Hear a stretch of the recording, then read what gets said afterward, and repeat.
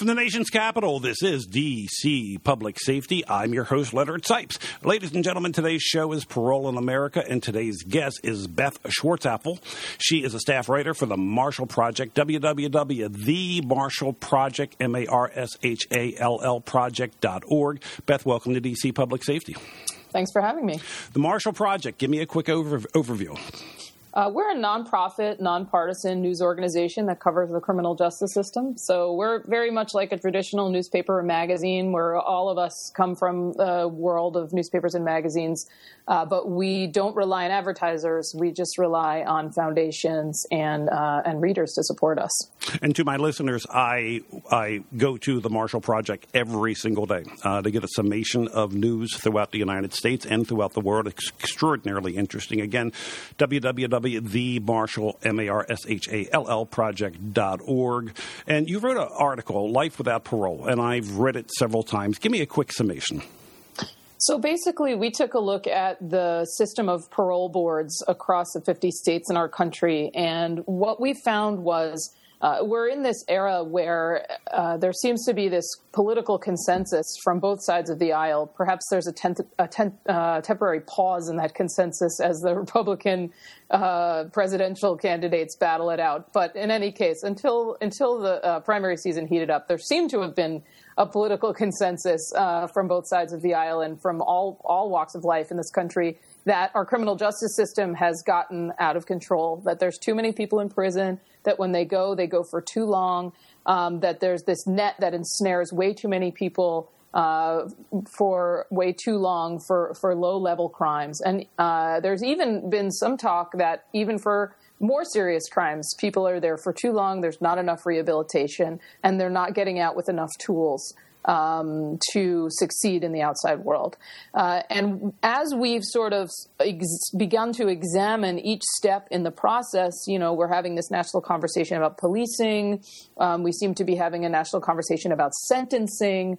There was this giant part of the criminal justice system that nobody had really taken a look at or accounted for, and that's parole boards. Because in so many cases in this country, how long a person serves in prison actually is not decided by a judge or by a jury, but rather by a parole board. For the uninitiated, give me a definition of parole and why it's different from maxing out, which we know as mandatory release and probation. So what is parole? Sure. So in many states, when someone is given a sentence for a crime, or in some states it varies by what type of crime, whether they're given this type of sentence, but it's called an indeterminate sentence. So that means they might be sentenced to 5 to 10 years or 25 years to life. And what that means is that they could be released at any time in that window. So in a 5 to 10 year sentence, they could be released at 5 years, 6 years, 7 years, 8 years, 9 years, 10 years. And the decision about when in that window of time they get released is made by a parole board. Now, let me see if I can summarize this. My impression is that during the 1950s, the 1960s, and the 1970s, parole was used a lot. And the whole concept was, isn't it better to have this person prepared? Ordinarily, the person in the prison system goes through GED courses, vocational courses, substance abuse courses, if they are available. They behave themselves while in prison, and the parole board rewarded them with an early out, lopping in some cases a significant number of years off of their sentence and releasing them under parole supervision. And that at one time was the mainstream method of getting out of prison in the United States, and that has shrunk considerably. Do I have that right? That's precisely correct. And I will say, the one thing I will say is, at that time, it wasn't even really considered early release, because when a judge would sentence somebody, that judge would sort of in the back of their mind know that it was in all likelihood that the person would be released at some early point in their sentence if they could prove that they were rehabilitated, because that's just kind of how the system works. So, early release is often used interchangeably with parole, but I would say that since parole is built into the sentence in the first place, it's not necessarily early. Good point. But you agree with me that it's declined dramatically throughout the years, and now we're re-examining the use of parole now. Oh, considerably. In the 1970s, somewhere in the neighborhood of 3/4 of all American prisoners were released by parole boards. The number now is somewhere in the neighborhood of 1/4. And so what happened? So a number of things happened. The short answer is the 1990s happened, the tough on crime era. During the tough on crime era, there seemed to be this political move towards parole being seen as soft on crime, parole being seen, as we just talked about, as early release. And so governors who were looking for a way of posturing that they were not soft on crime would move to abolish parole. Not just governors, of course, legislatures too. And so during this time period, parole was abolished in more than a dozen states. And in other states that maintained their parole boards, parole became increasingly hard to get. And part of the reason for that is parole board members are, by and large, political appointees. In 44 states, they're appointed entirely by governors, and in almost all of the remaining states, they're appointed at least in part by governors. And in many of those states, they're also confirmed by legislators. So the parole board members were and are exquisitely sensitive to political wins, let's say. And so during this era, when the public was calling for more cops, more prisons, more jails, locking more people up, the parole board was very sensitive to that. And so here, if somebody came before them who in previous generations would have been a shoo-in for parole, somebody who had really cleaned up their act and did a really good job in prison, the parole board would say, no way I'm letting out a murderer, because this is going to be in the paper tomorrow, and the governor might boot me off the parole board. In the state of Maryland, about 12 years ago, where I was director of public relations for the Maryland Department of Public Safety and Correctional Services, some of my agencies were a piece of cake, like the law enforcement agencies. The correctional agencies were a bit tougher, but I also represented the parole board in the state of Maryland. And I spoke to the various chairs of the parole board, the parole commission, throughout my years there. And we were all startled by all the headlines throughout the country about the parole board getting in trouble because this person who was paroled went out and committed another violent crime. The fear and the acknowledgement of the political liability of releasing folks with histories of violence became real. And my guess is that if we experienced that in the state of Maryland, that experience transcended the state and went throughout the country. Oh, certainly, and continues to this day. I mean, I heard from an inmate in Ohio who went to a little sort of in-service training that the parole board put on for inmates who are eligible for parole to sort of help them understand what to expect. And a large part of the training was this news clip they all had to watch about this guy who got parole and went out and killed somebody. And the parole board members, as part of this presentation, talked about what a very complicated position they're in, politically speaking, how they're public servants accountable to the public, and the public doesn't want to see people like them released. So certainly this is a reality everywhere you go. That said, when you talk to experts who study the issue, they'll all say, look, you're dealing with human behavior. It's impossible to expect a parole board to never make a mistake. And it's even incorrect a lot of the time to call them mistakes. Sometimes the parole board really does overlook some major red flag or doesn't have processes in place to get some kind of paperwork that would have indicated the presence of a red flag. But more often than not, the person really does seem, in the board's best estimation, to be rehabilitated. And, nobody has a crystal ball. And every parole board member that I spoke with told me this, that it's just impossible to think that they're never going to release somebody who goes on to commit a crime. It's just human nature. And when a criminologist at Temple University sort of did this post-mortem of the parole board there after one of these incidents, he looked at it and he said, look, the board was just doing its job. They didn't do anything wrong. And it's unreasonable to say that we should no longer parole people because occasionally somebody goes out and commits another crime. That's just going to be, if you're going to have parole, then that's just inevitably, unfortunately, going to happen from time to time. Okay, we've been in agreement throughout the program. Let me try something else. I've spoken to a lot of people in the criminal justice system, my counterparts, spokespeople throughout the country over the course of the last 10, 20 years. And this is something that I think is somewhat accurate, that every governor has spoken to every secretary of public safety, every director of corrections in every state throughout the country saying, we're spending way too much money on corrections. I need money for roads. I need money for universities. I need money for education. I need money for all sorts of things. And all I see from the corrections budget is that it goes up and up and up. Somehow, some way, you've got to figure out a way of operating and decreasing your budget. What can you do? And part of that decreasing of that budget, the decreasing of the prison population, would be a reliance upon the parole board to release more people. Am I right? Certainly. And, I think there have been instances in recent years of positive ways to implement that kind of strategy and not as positive ways to implement that strategy. For instance, the parole board chair in Nebraska testified to the legislature there that she felt pressure to release inmates that she didn't feel comfortable releasing because the Department of Corrections was leaning so hard on the board to release as many people as possible. These were, of course, sort of backroom hints dropped and, meetings where there was subtle or not so subtle pressure applied.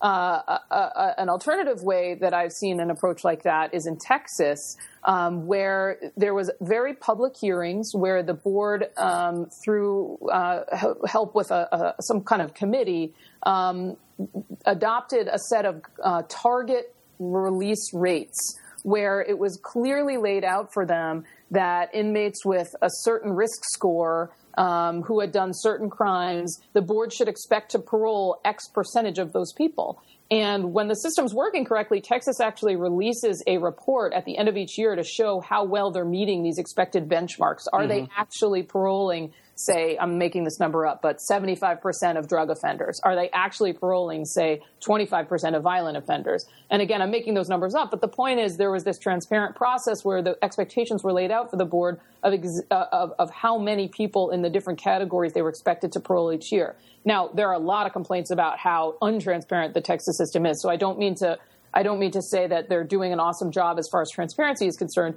What I am saying is that there have been states that have tried to use the parole board positively as a way of easing the burden on the number of people that are incarcerated and the dollars that the state is spending on that.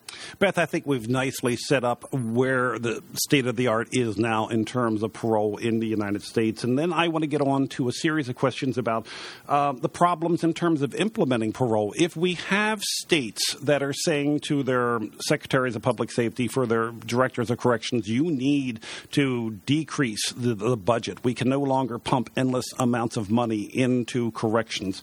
If we agree to that, and we agree that parole is one method amongst many that people are advocating that we use to decrease the pressure on prison systems and to release other people who are deemed not to be a significant risk to public safety, then why isn't it happening? Why isn't it occurring? My reporting seems to indicate that it's largely because of politics. Because the system is set up the way it is, because so many board members are appointed by governors and confirmed by legislators, they are ultimately beholden in some way to public sentiment. And look, the average person on the street does not want to see a murderer released from prison. I mean, that's just a sort of knee-jerk, totally natural reaction of the public. It does not square with the data, right? I mean, of all categories of inmates, murderers are actually the very least likely to reoffend, probably followed by sex offenders who are also extremely, extremely unlikely to reoffend. And yet those two categories of offenders are the most despised by the public. And if you have a body that's responsive to public misinformation, then they're going to act on that. And they're going to say, look, it looks to me like, you committed this crime in the heat of the moment when you were 20. You're now 45. You have grandchildren. You have a home to go home to. You have a GED. You have a journeyman certificate in plumbing or whatever it is. Get out of here. You're costing us a lot of money, and you're going to cost us even more money as you age. That's sort of the rational, evidence-based move for a parole board to take. But when you fear that your job is on the line, if you make a decision that, would be unpopular on the op-ed pages the next day, then that's not how you're going to make decisions. So I did see a number of states that were trying to get away from this model. There are a handful of states where parole board members are civil servants, for instance, where they're sort of insulated from the political process. There are a couple of states, Hawaii comes to mind, where the nomination process is separate, and I think the governor does the ultimate appointing, but the names that are floated up to the governor are chosen by this very interesting panel that's comprised of people from a real mix of backgrounds, somebody from the state social work association, somebody from the state's DA association, so that the people who end up in the pool for the governor to choose from have been extremely well vetted and have really deep backgrounds in the subject matter. Another really interesting system I found was in, I believe it was South Dakota, where coming into prison, all inmates have to make a plan for themselves. They sit down with a social worker, and there's a system set up whereby they lay out a roadmap for their time in prison. They set certain goals, and the person works with them to make sure they are realistic goals, such as I will get my GED, or I will complete this anger management class, or I will attend AA every week, or whatever that is. And if you are found at the end of your incarceration to have been, quote unquote, substantially compliant with this plan that you made, and again, the rules of what substantially compliant means are very clearly laid out, then you never go to the parole board. Then you just get parole. If you are not substantially compliant, then you go before the parole board. And if there are good reasons you weren't compliant, you can make your case to the board. But if you were substantially compliant, then there's no deliberation, there's no politics, you just get out. Our guest today is Beth Schwartz-Apfel. She is a staff writer with the Marshall Project, www.themarshall.project.org. Beth, you wrote this article, Life Without Parole. It's an extraordinarily interesting article, and I'll put it in the show notes for D.C. Public Safety so others can get to it. All right, you and I have been having a running email conversation about the effectiveness of parole. I took a look at data, and it's age data, I will admit, from the source book of Criminal Justice Statistics that indicate that those people who successfully complete their time under supervision, that people paroled do better than those people who are mandatorily released. Do you have thoughts on that? I have not found any consensus in the community of academics who study this on whether people who are released on parole do better than those who max out. I've seen studies that say they do. I've seen studies that say they don't, and I've seen very passionate academics use data to make the case in both directions.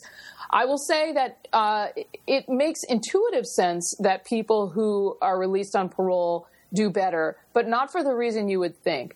I think advocates for parole boards say that people who are released on parole do better than those who max out because the parole board is really good at only releasing people who are bound to do well on the outside. Mm-hmm.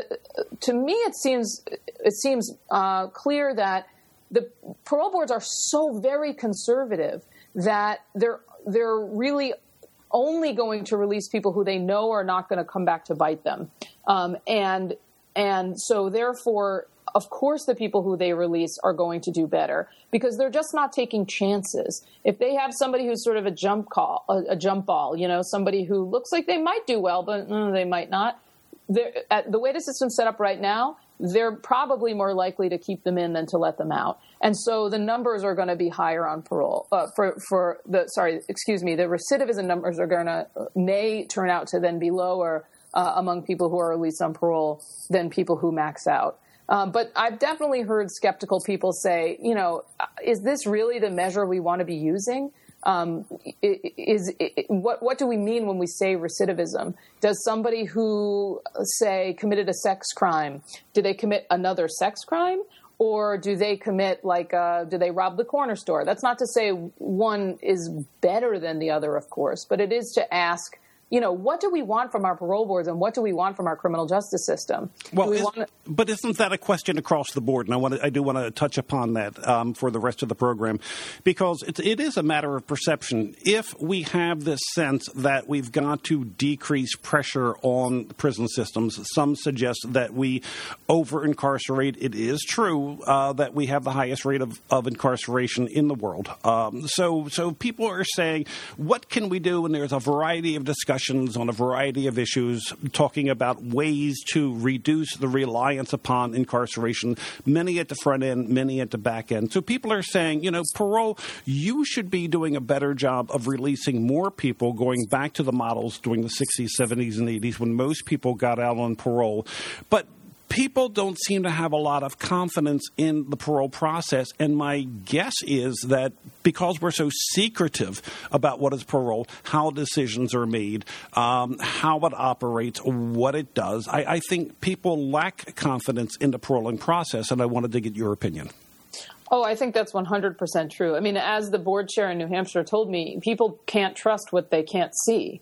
The interesting thing is the clip that I was mentioning earlier, the news clip that the Ohio Parole Board shows to people to sort of demonstrate why they're in such an uncomfortable position. What struck me when I watched that news clip is that the television reporter who did that segment was incredibly frustrated by not being able to get an answer from the board about why they released this guy. Mm-hmm.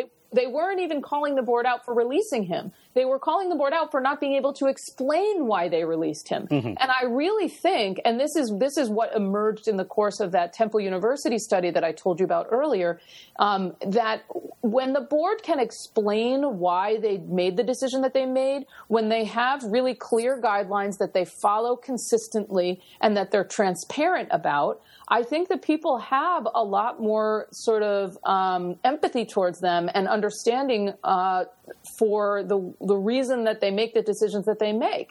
And in our democratic society, if people understand why the boards are doing what they're doing and they don't like it, then they can pressure their legislators or they can pressure their governor to sort of change the way the system works.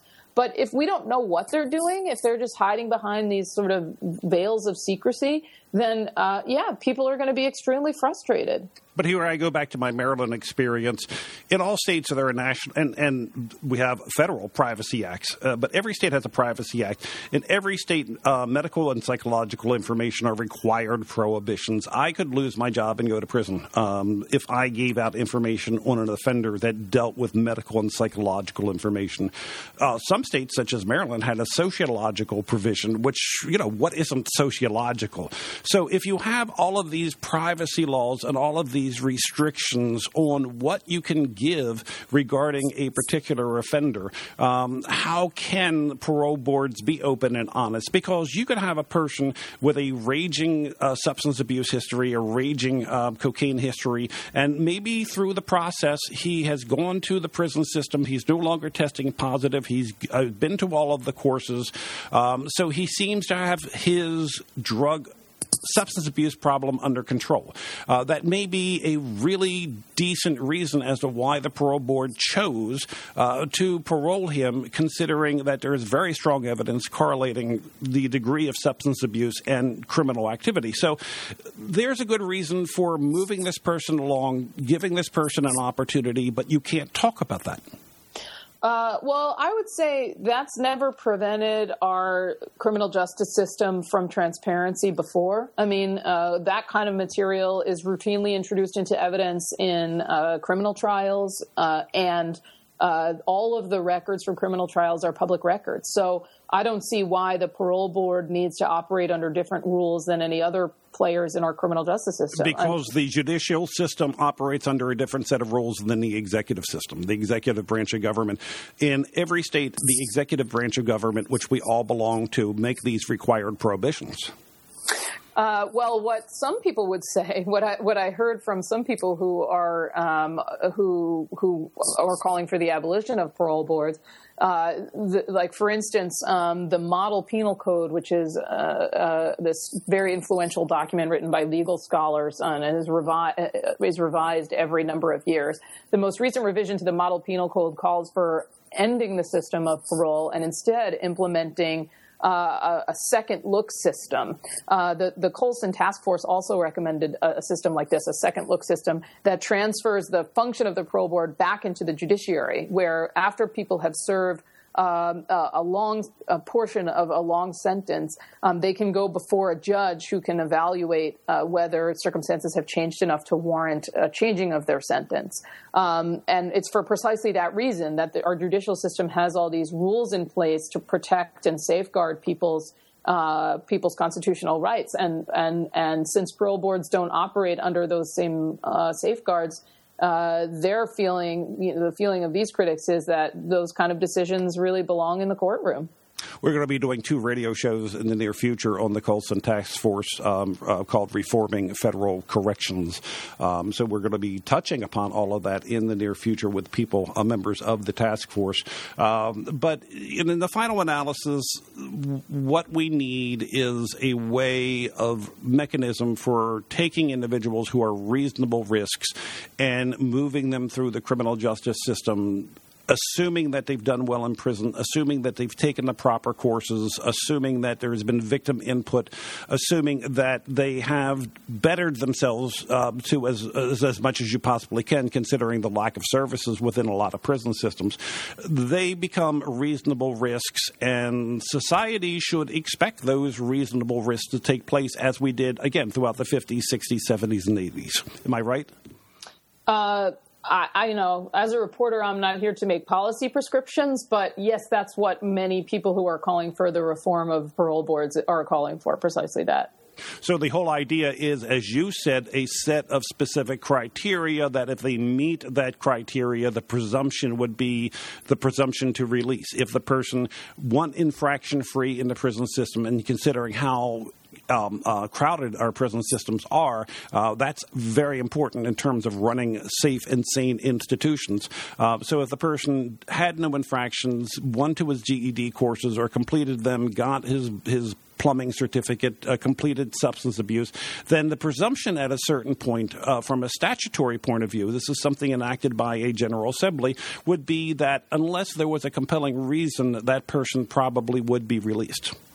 Correct. That is the system in South Dakota. And what I will also say is, if you talk to wardens and correctional administrators, they all say that a predictable parole policy is a really great behavior management tool. Because if people know and trust that if they follow the rules and they do what they're supposed to do, that they will be, awarded parole accordingly, then they're much more likely to follow the rules and do what they're supposed to do. Whereas in states where parole feels arbitrary, like some guys who follow the rules get it and other guys don't, for reasons that nobody can quite discern, well, then it no longer seems like a good incentive to do the right thing, because, it's kind of a crapshoot if you do the right thing, whether you're going to get parole or not. Where do you see parole in the next 10 years along the lines of the model that we've been discussing? That is a really good question. I've seen the one place that there seems to be some movement on changing their parole system is Virginia. Governor Terry McAuliffe called some kind of commission to study whether the state should reinstate its parole board. Virginia was one of the states that abolished parole during the 90s. And that commission is currently hearing testimony and studying, and I honestly don't know what they're going to decide to do, because, there is a really big debate going on. I mean, if you can call a handful of criminologists studying this tiny corner of the system a big debate, but among those that study it, there really is a debate over whether it makes sense to rely more heavily on parole as a way to control prison populations, assuming you can reform the lack of transparency and the lack of accountability, and sort of systematize the way that parole boards do business. And then on the other side of the debate, there's people that just say there are not enough constitutional protections. There's just no way to not have the whole process be tangled up in politics. It's better to just jettison it altogether and build a second look mechanism into the judiciary. So I really don't know what direction it's going to go in. But transparency becomes the key, because if the average citizen sees a transparent process and understands where they're going with it, they're going to be more prone to accept it. I certainly think so. And one thing I will say is there's this researcher in Canada. His name is Ralph Sarin, and he's piloting 15 seconds. Go ahead.